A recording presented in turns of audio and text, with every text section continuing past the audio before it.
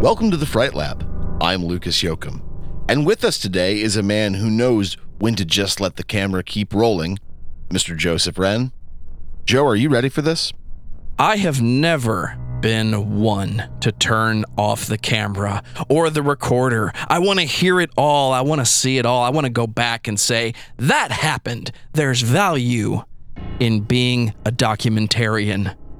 Good evening, all of you gruesome people, and welcome to the Fright Lab. I'm glad you used the word documentarian. That's going to come up later. Just set that right up for you so you can knock that pin down. You'll see in a bit. This is an episode that I've been wanting to do for a while.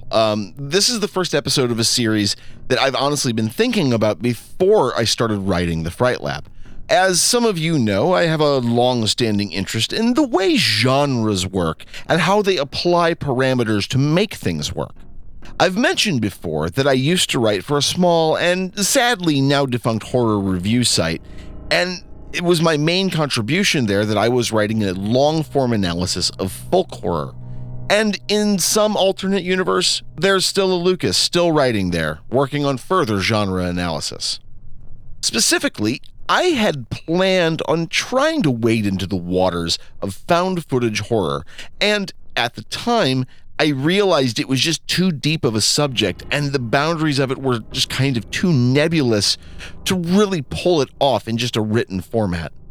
And since we started releasing episodes back in October of 2022, it is now my view of the genre that has kind of changed some.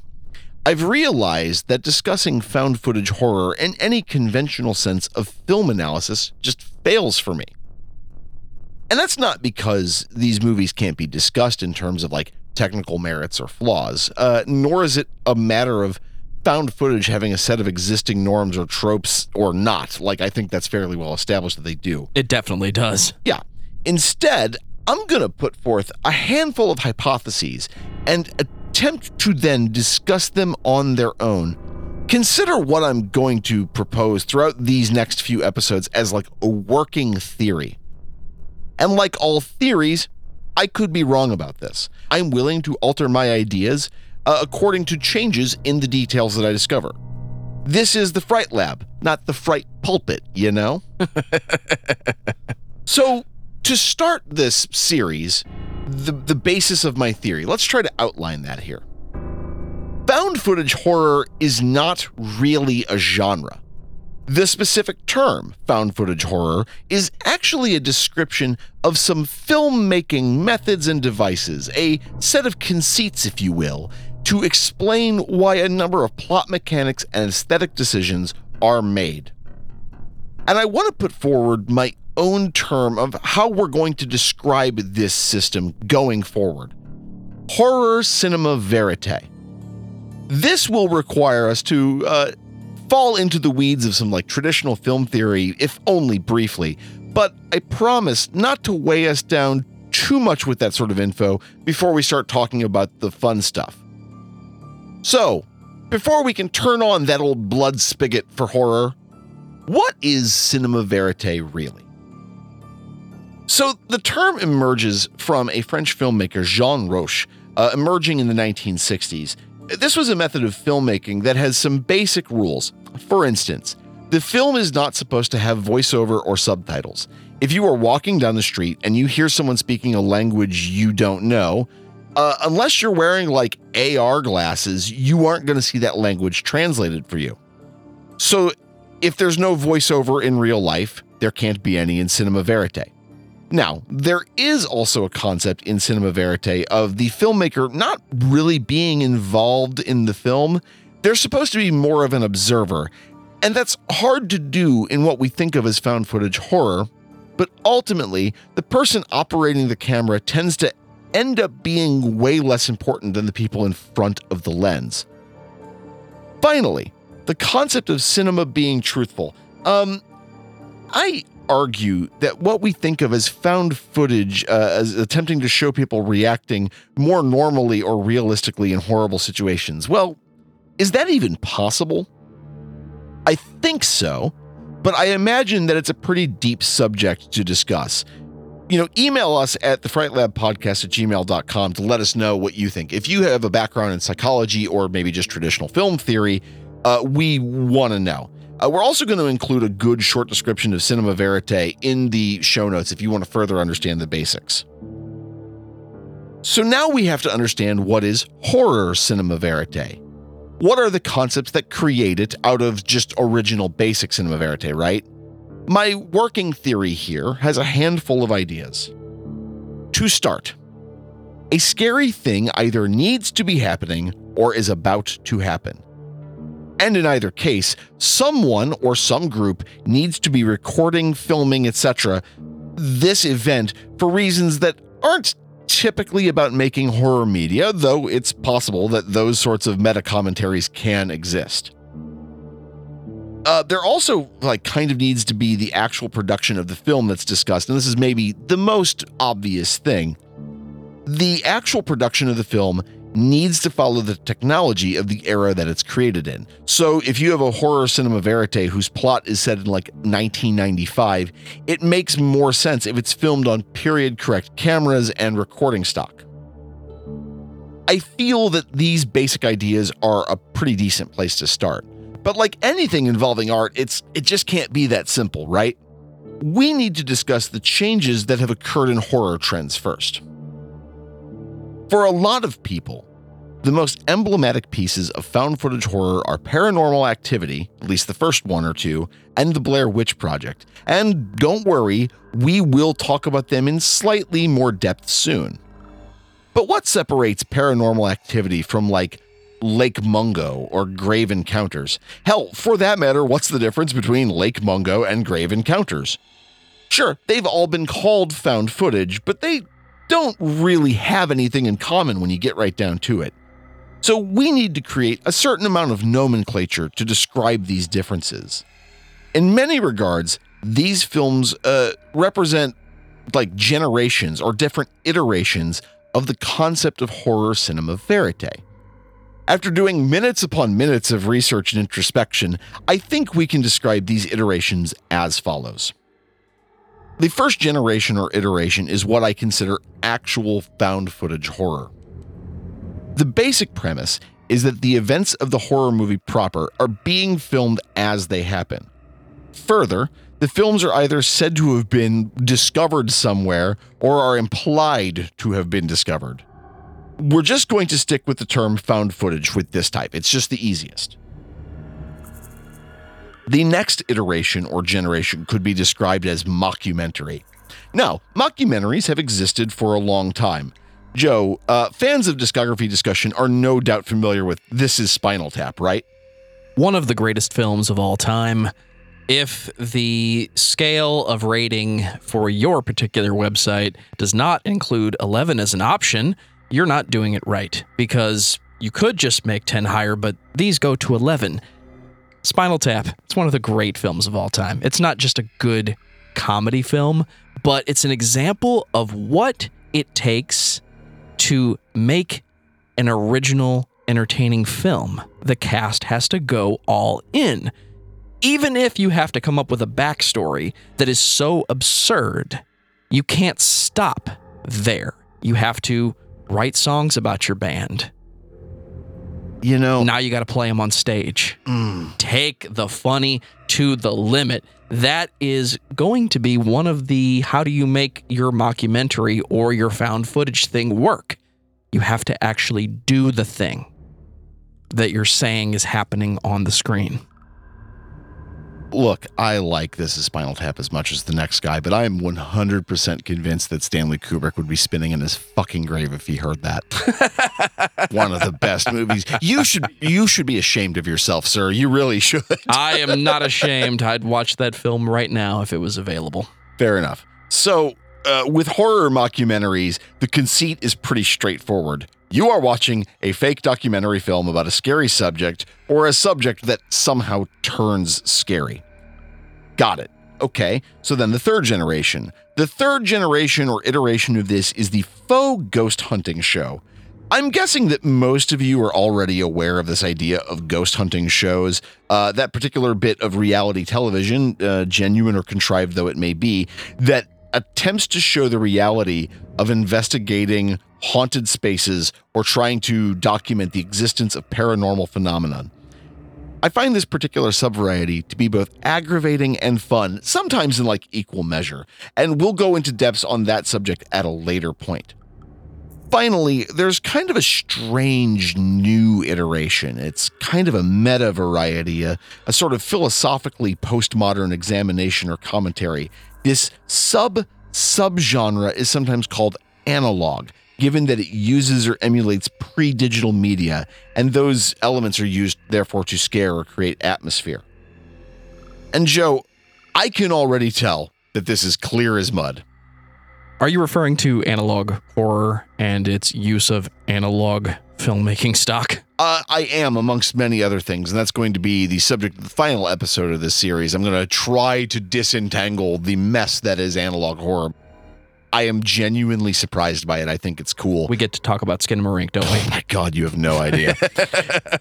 But more specifically, I mean that the clear as mud thing, like, I admit, this is a lot of heady nonsense, and I'm kind of cramming together a bunch of ideas and just sort of throwing them at the audience. You know, over the next, like, handful of episodes, I want to examine all of these ideas in some detail, attempting to, like, lay out a bunch of different films, give, like, a compare-contrast situation with the others, and just talk about how these films work kind of broadly. But for tonight's episode, we're just going to focus on the first type, the original found footage type of horror. And by the way, did you actually watch Skinamarink? Twice. Isn't that movie just bafflingly scary? I wasn't terrified by it. Yeah. I was waiting to be terrified by it. I was expecting it to be a new House. Okay. Which, talk about a fever dream of a film that we should talk about very soon. I want to talk about that, but I just haven't figured out how yet. But yeah. Agreed. It was analog horror taken to the feature film length. Oh, yeah. Yeah, absolutely. I think analog horror, and I guess this is a spoiler for a later episode, is best consumed in tiny bits because it is banking on the fact that you have watched a home movie more than once in your life, or you have been that kid that just got your tape player for the first time. My little cousin, he's about to become this child where, you mean I can hit the button and I can make a sound and I can listen to that sound back? But what happens if I start recording other sounds? Like, he's on the train. Yeah. That's something that I think analog horror expects from you.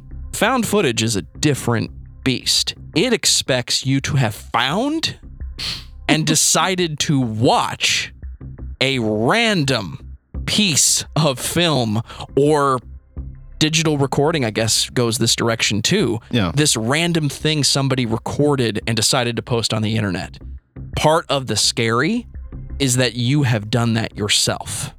You know, I don't want to delve too deep into Skinamarink before we actually record the episode that will include commentary on Skinamarink. But one thing that I will say about that movie right up top, and feel free to agree or disagree, but about halfway through, I realized this movie is going to be as divisive as Eraserhead used to be. I look forward to that upcoming episode. Yeah, that's going to be a fun one. And if you are not subscribed to The Fright Lab, now is a good time. TheFrightLabPodcast.com. It'll get you there. Yeah. So, for a lot of film-going audience, that transition sucked. Right. For a lot of film-going audiences, the Blair Witch Project is the progenitor of the entire found footage style. And this isn't surprising, considering how incredibly impactful that movie ended up being. And we'll get to it in a minute, but let's be honest. I just set this one up mostly just so I could knock it down. The Blair Witch Project is not the first found footage film. Absolutely not. Yeah, not even close. I think you can point to 3 films as the beginning of the movement, really. Cannibal Holocaust, The McPherson Tape, and The Last Broadcast. You may have heard of these movies before, but it wouldn't surprise me if you hadn't. These aren't exactly blockbusters, but we're going to quickly talk about them and how they contain the kind of proto-DNA of the entire horror cinema verite thing. Why isn't Texas Chainsaw Massacre on that list?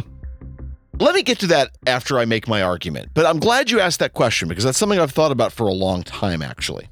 The first and decidedly most infamous is Cannibal Holocaust, 1980.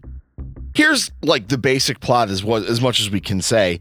A documentary film crew disappears in the Amazon. Sometime later, their remains are found along with their cameras. And when the film is finally reviewed, it's discovered how completely unhinged the crew and their circumstances became.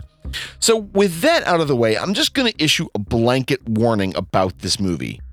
Cannibal Holocaust is a movie I categorically cannot recommend that anyone watch. It's an easy find. It's on a bunch of streaming services.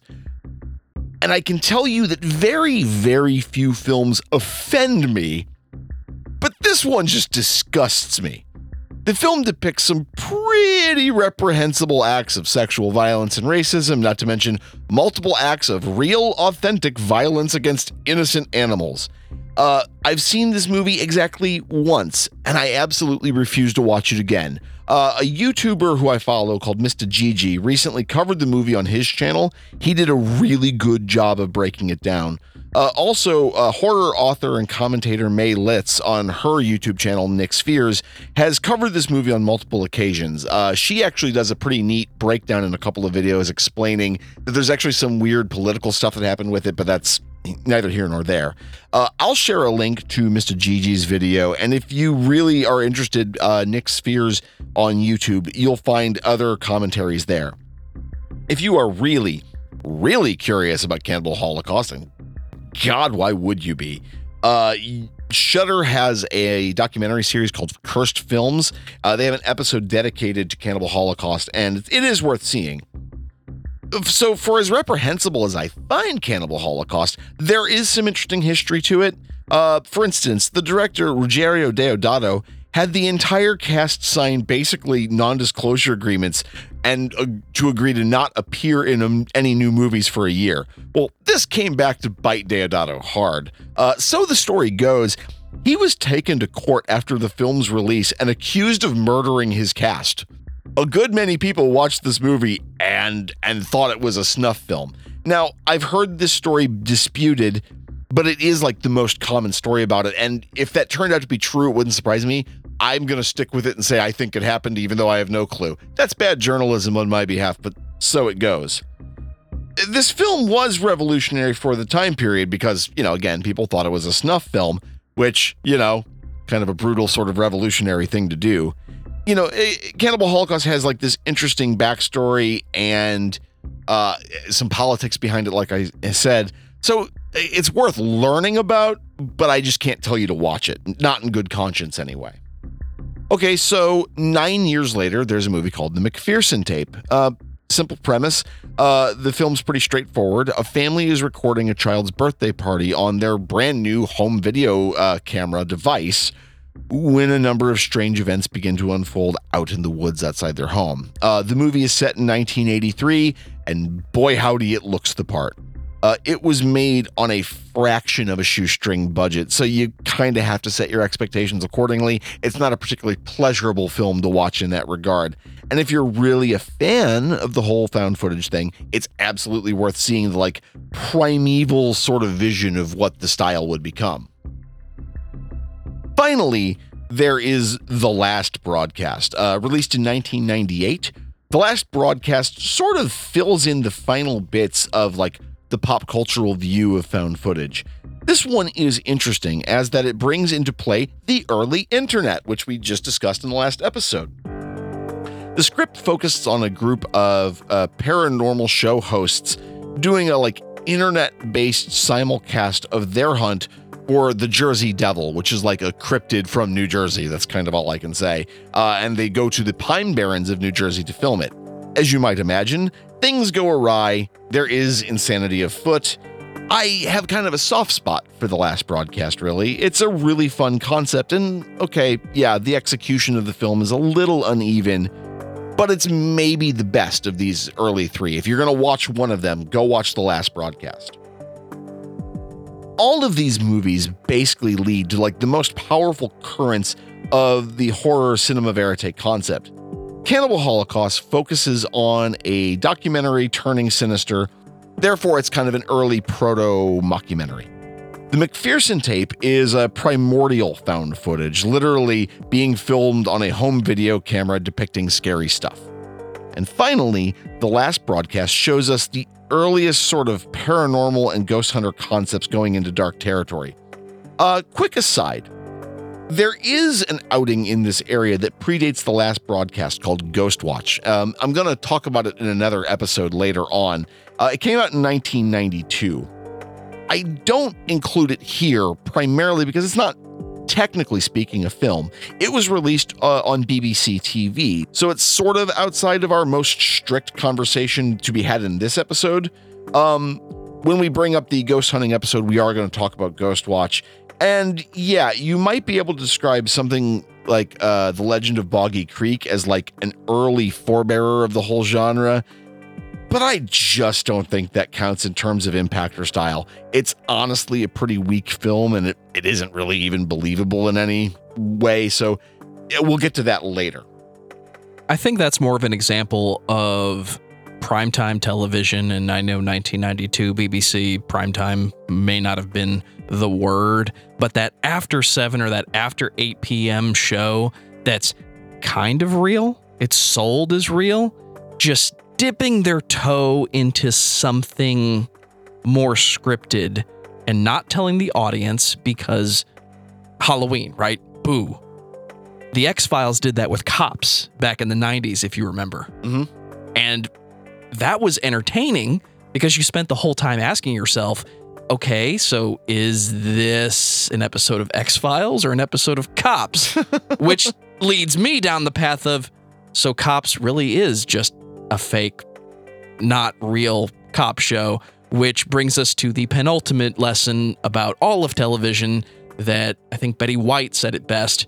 There's no such thing as reality television. Does it have a producer? Does it have a director? Case closed. Ghost Watch is kind of a weird one, and I don't want to delve. It's more like War of the Worlds, and we're going to get into that in a later episode. Yeah, it's something we're going to talk about at length. It's not like they were pretending to be fake. They just didn't say it was a scary show. Well, again, it's deeper than that. There's kind of the pop culture version of the story that says that. It's not entirely true, but I get why people would think that. Again, we'll talk about Ghost Watch at a later date and time, but I will say, and I hope the audience does this, go find a copy of Ghost Watch. It's on YouTube. It's on Tubi. I think I've seen it in a couple other places. It's 90 minutes of good fun. It's very entertaining. It's very well done. So, with that out of the way, it brings us to the real heavy hitters of the first generation of horror cinema verite, The Blair Witch Project and Paranormal Activity. I am willing to wager that most of this podcast's audience has seen these two movies, and there's a non-zero chance that the parents and families of this podcast's audience has seen at least one of these two films. So we're going to keep the plot summary down to a minimum. They're kind of mimetic in their own way now. Most people kind of get it. So, The Blair Witch Project follows 3 film students into the forests of Maryland as they film a documentary about a local legend. Things quickly go awry, as they often do, and you get a front row seat.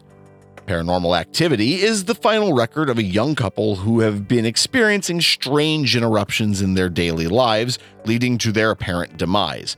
Again, we get to watch in detail as they are falling apart and finally broken by these experiences. So, why are these two movies so effective? Well, that's kind of a complicated question, actually. Blair Witch and Paranormal Activity are both chilling and brilliantly use practical effects and feel mostly natural in the limited cast's acting. I personally think that Blair Witch is a better executed film, all things considered, both in terms of like presentation and impact. But I also think that Paranormal Activity, which came out 8 years later, I think, ended up being a little more important in some regards. So on the Blair Witch side, the film's cast is less developed and focused more on the film they're creating than giving you character exposition. Typically, they lack that character development. That's typically like a weakness, but here it allows the audience to use them as a proxy for their own experience in the same way that you might rely on a first-person shooter video games protagonist, right? Moreover, Blair Witch doesn't really need that many special effects. The woods at night are often scary enough without a supernatural entity hunting you in it. So, I mean, like, I'm a hiker. I think I've said that before. I enjoy hiking. I am always amazed at how sometimes you'll be walking along, you'll be having a great hike, and you stop and go, oh, hell, I'm being watched. And you don't know why you feel that way. It's probably nothing most of the time. That's during daylight hours. Hiking at night is a different animal altogether. So, right. I don't know if this was an improv thing, but there's a line in the film's climax that I just love. The actress Heather Donahue may or may not have scripted it. Joe, I want you to read this line, and I think it's just brilliant. If you would grab that for us. If you insist. I'm not going to do the voice. I appreciate that. I was very naive. I am so sorry for everything that has happened. Because in spite of what Mike says now, it is my fault. Because it was my project, and I insisted. I insisted on everything. I insisted that we weren't lost. I insisted that we keep going. I insisted that we walk south. Everything had to be my way. And this is where we've ended up. And it's all because of me that we're here now. Hungry, cold, and hunted. Right? For me, the phrase hungry, cold, and hunted explains what horror cinema verite does best. When properly done, this style of filmmaking should make you feel unsettled on a visceral level.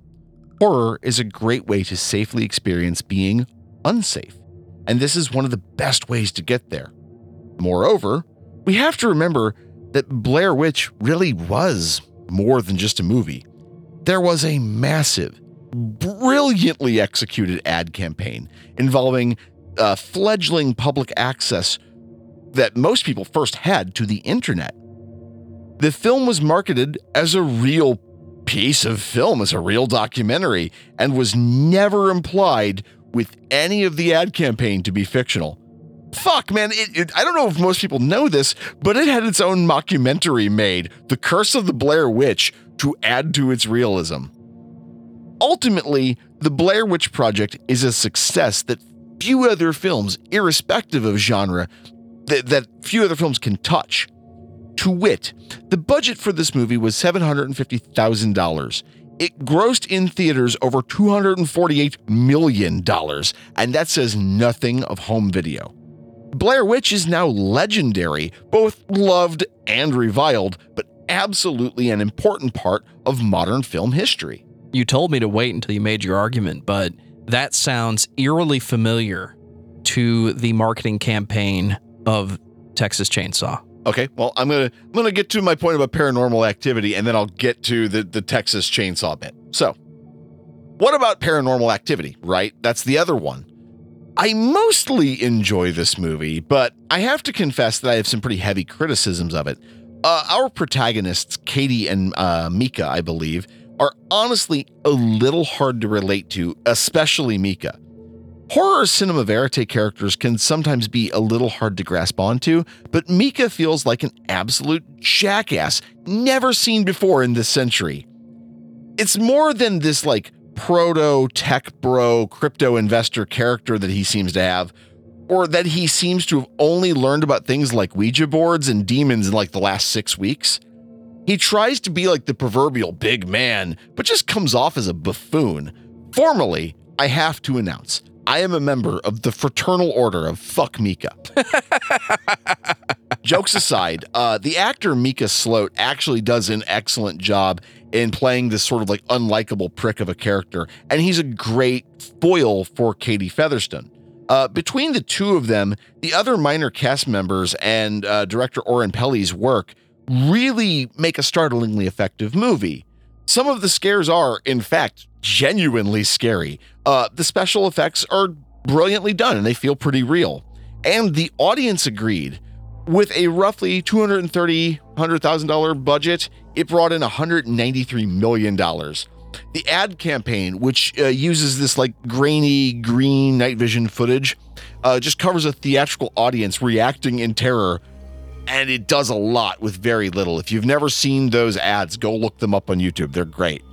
And it seems to have like continued the work of Blair Witch, drawing in more and more mainstream audiences. I think that everything from the acting style to the look of this movie left its fingerprints all over this kind of approach. So, real quick, Joe brought up the idea that Texas Chainsaw, why does this not count?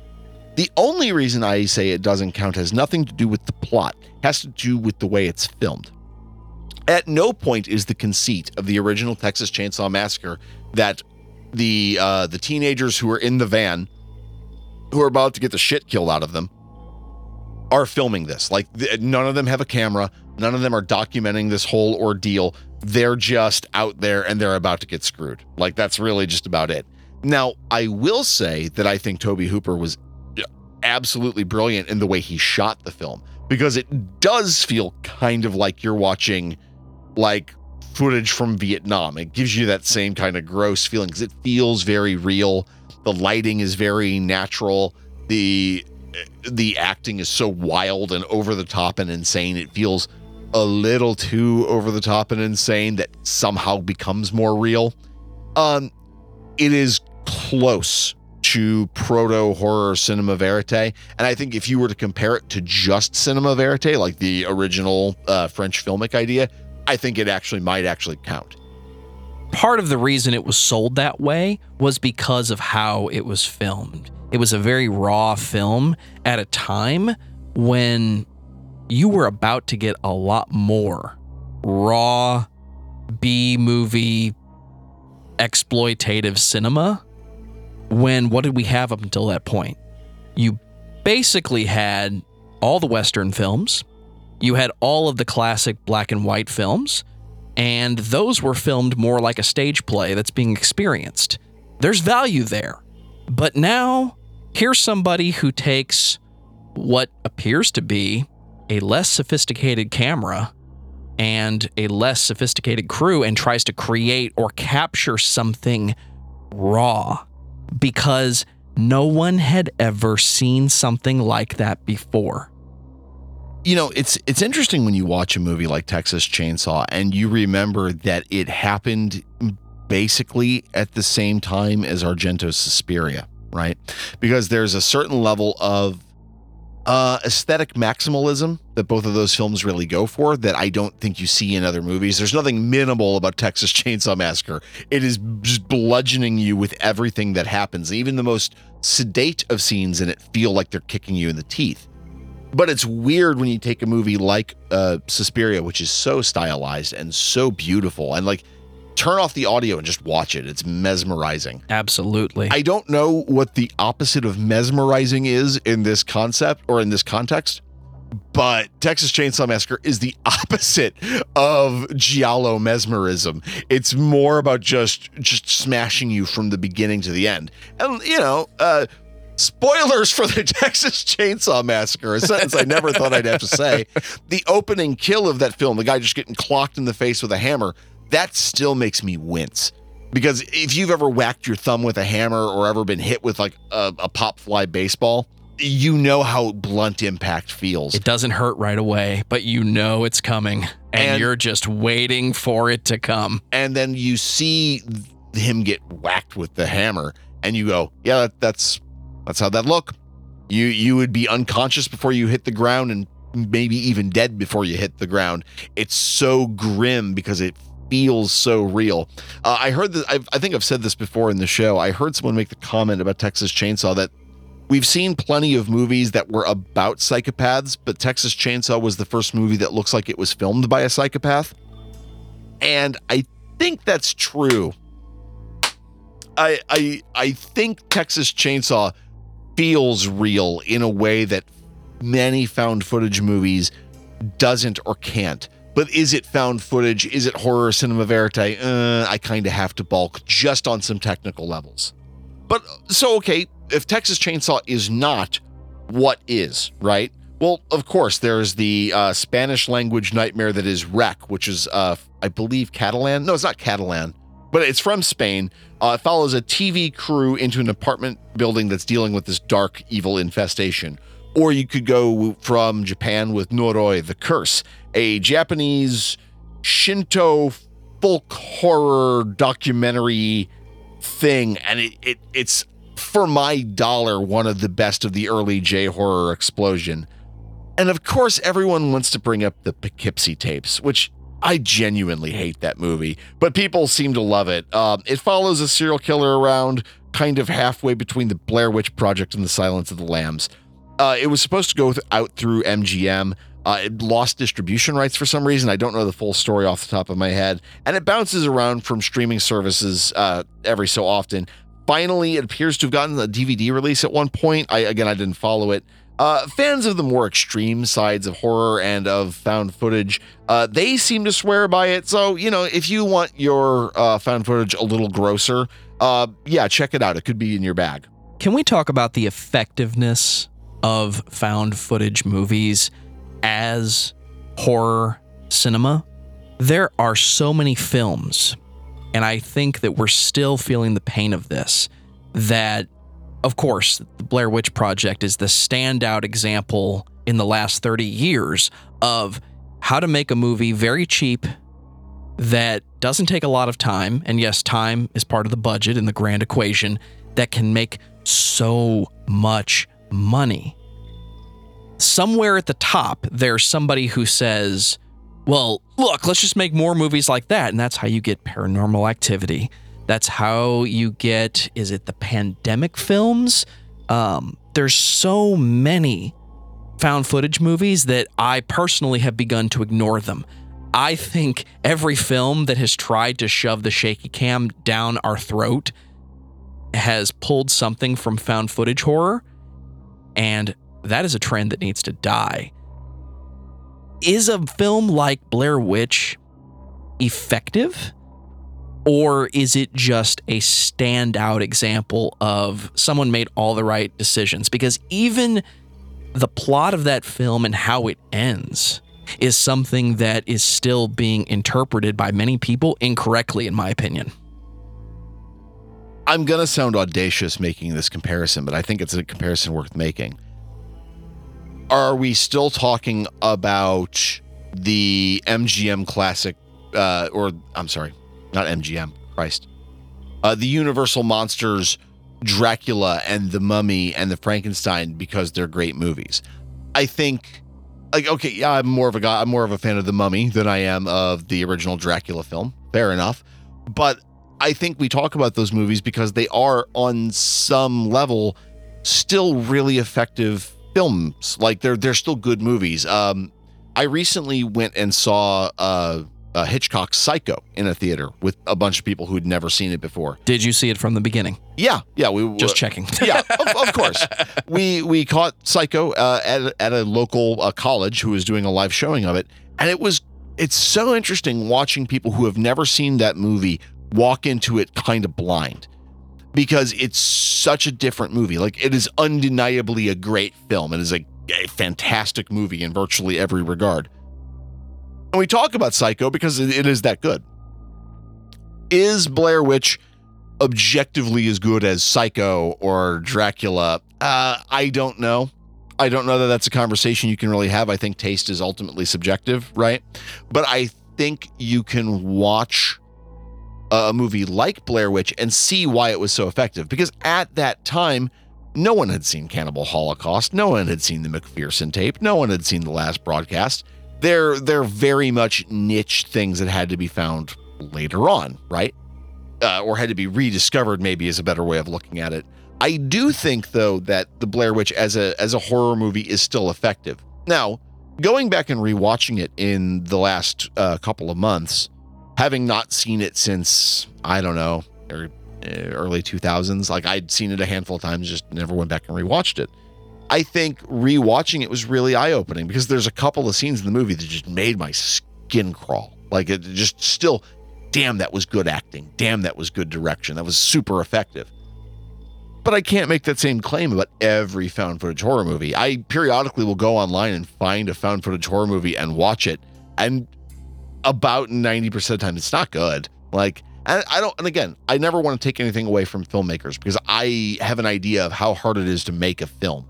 I know it's hell. I know it's not something you do accidentally. It's something you do because you love it or you're making a lot of money. Because making a film fucking sucks from what I understand. Quarantine was the film I was trying to reference earlier when I said pandemic. Okay, so Quarantine's kind of an interesting one, right? So for the audience who may not know, Rec, the Spanish language film I was talking about, is a genuinely good found footage movie. It's really freaky. It's a lot of fun. Quarantine happened at that time when a lot of studios didn't trust their audience to read subtitles. So they bought the rights to Rec to remake it, and they made a basically shot-for-shot remake set in America with an English language cast called Quarantine. I don't want to take anything away from that movie because the actors were very physical, and there's a lot of stuff about it that's like, wow, they went hard with that one. That was pretty impressive. But it's not great. Like, if you've seen Rec, you genuinely just don't need to see Quarantine because it's not. Yeah, I don't want to take anything away from that crew or that cast, but yeah, it's not great, especially if you've seen the original Rec. I think found footage fails when you start to sequelize it. Well, I think most films start to fail when you sequelize them, right? Like, listen, you can certainly go too far, but it's okay to add pieces to a story as long as you have an end goal in mind. Well, I think Saw started as something with an end goal that just got added on sure. To the point where you can't even shut the door on your own story without really going to the well. It's a dead horse of a movie. It really is. That's the perfect way to say that. And it's one of those things for me where most of the time sequels don't add anything to the original or don't take the story in a new direction. Like, no one wants to see Suspiria 2. No one minds Inferno, but no one wants to see Suspiria 2, even though Inferno is sort of kind of a sequel. It is, but it's not really at the same time.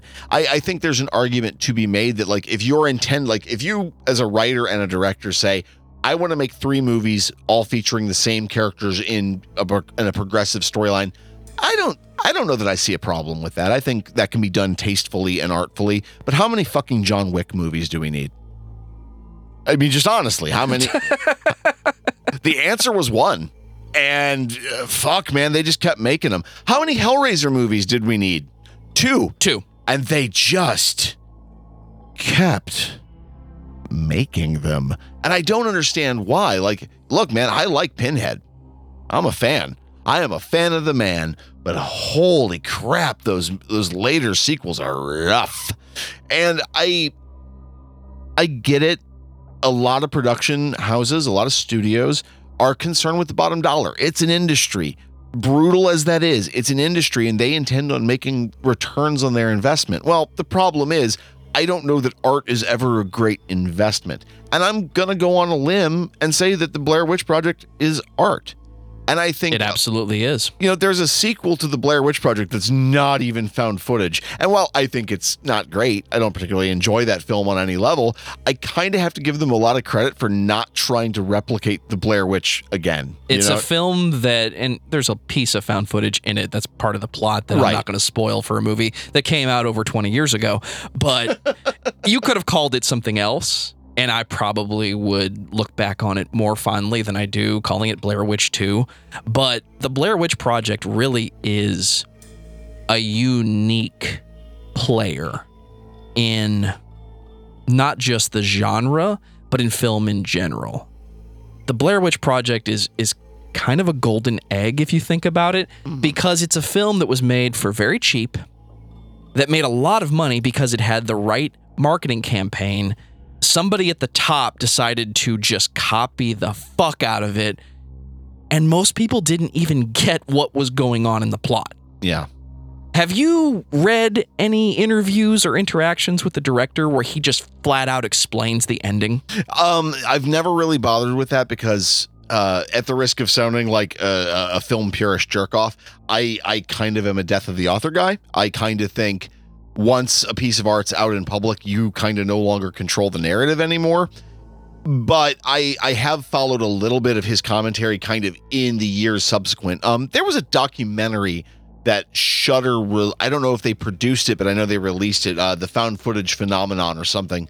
It's really good. It's long. It's kind of a longish watch, but it's really well done, and it does kind of dig into Haxan Films, who only ended up doing the Blair Witch Project. I bring it up because it's not so much him controlling the narrative, it's him acknowledging that he clearly didn't put the narrative on screen effectively enough for everybody to get it. Right. Because when someone tells you that the whole film is two characters taking someone into the middle of the woods to kill them, the entire scope of the film and everything scary about it that you're talking about, some of the really effective direction becomes even more valuable as a film and more effective as a film. Because what I don't know, and I'm sure he explained it, I can't remember, is the cast didn't always know what he was getting at.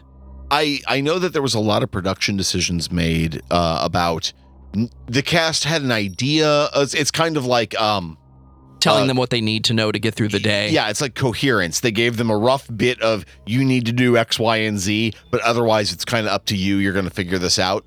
I know that there was a lot of that. They kind of didn't tell them, like, yeah, while you're in the while you're doing the sequence of chatting in the tent, we're going to come and scare the fuck out of you. And so a lot of their terrified reactions, because they're pretty good actors, all things considered, a lot of their reactions are fairly authentic. They were very much taken by surprise in a lot of those scenes. Now, I've never read anything about the ending being about, no, really, it was just two people killing a third. Maybe that's the case.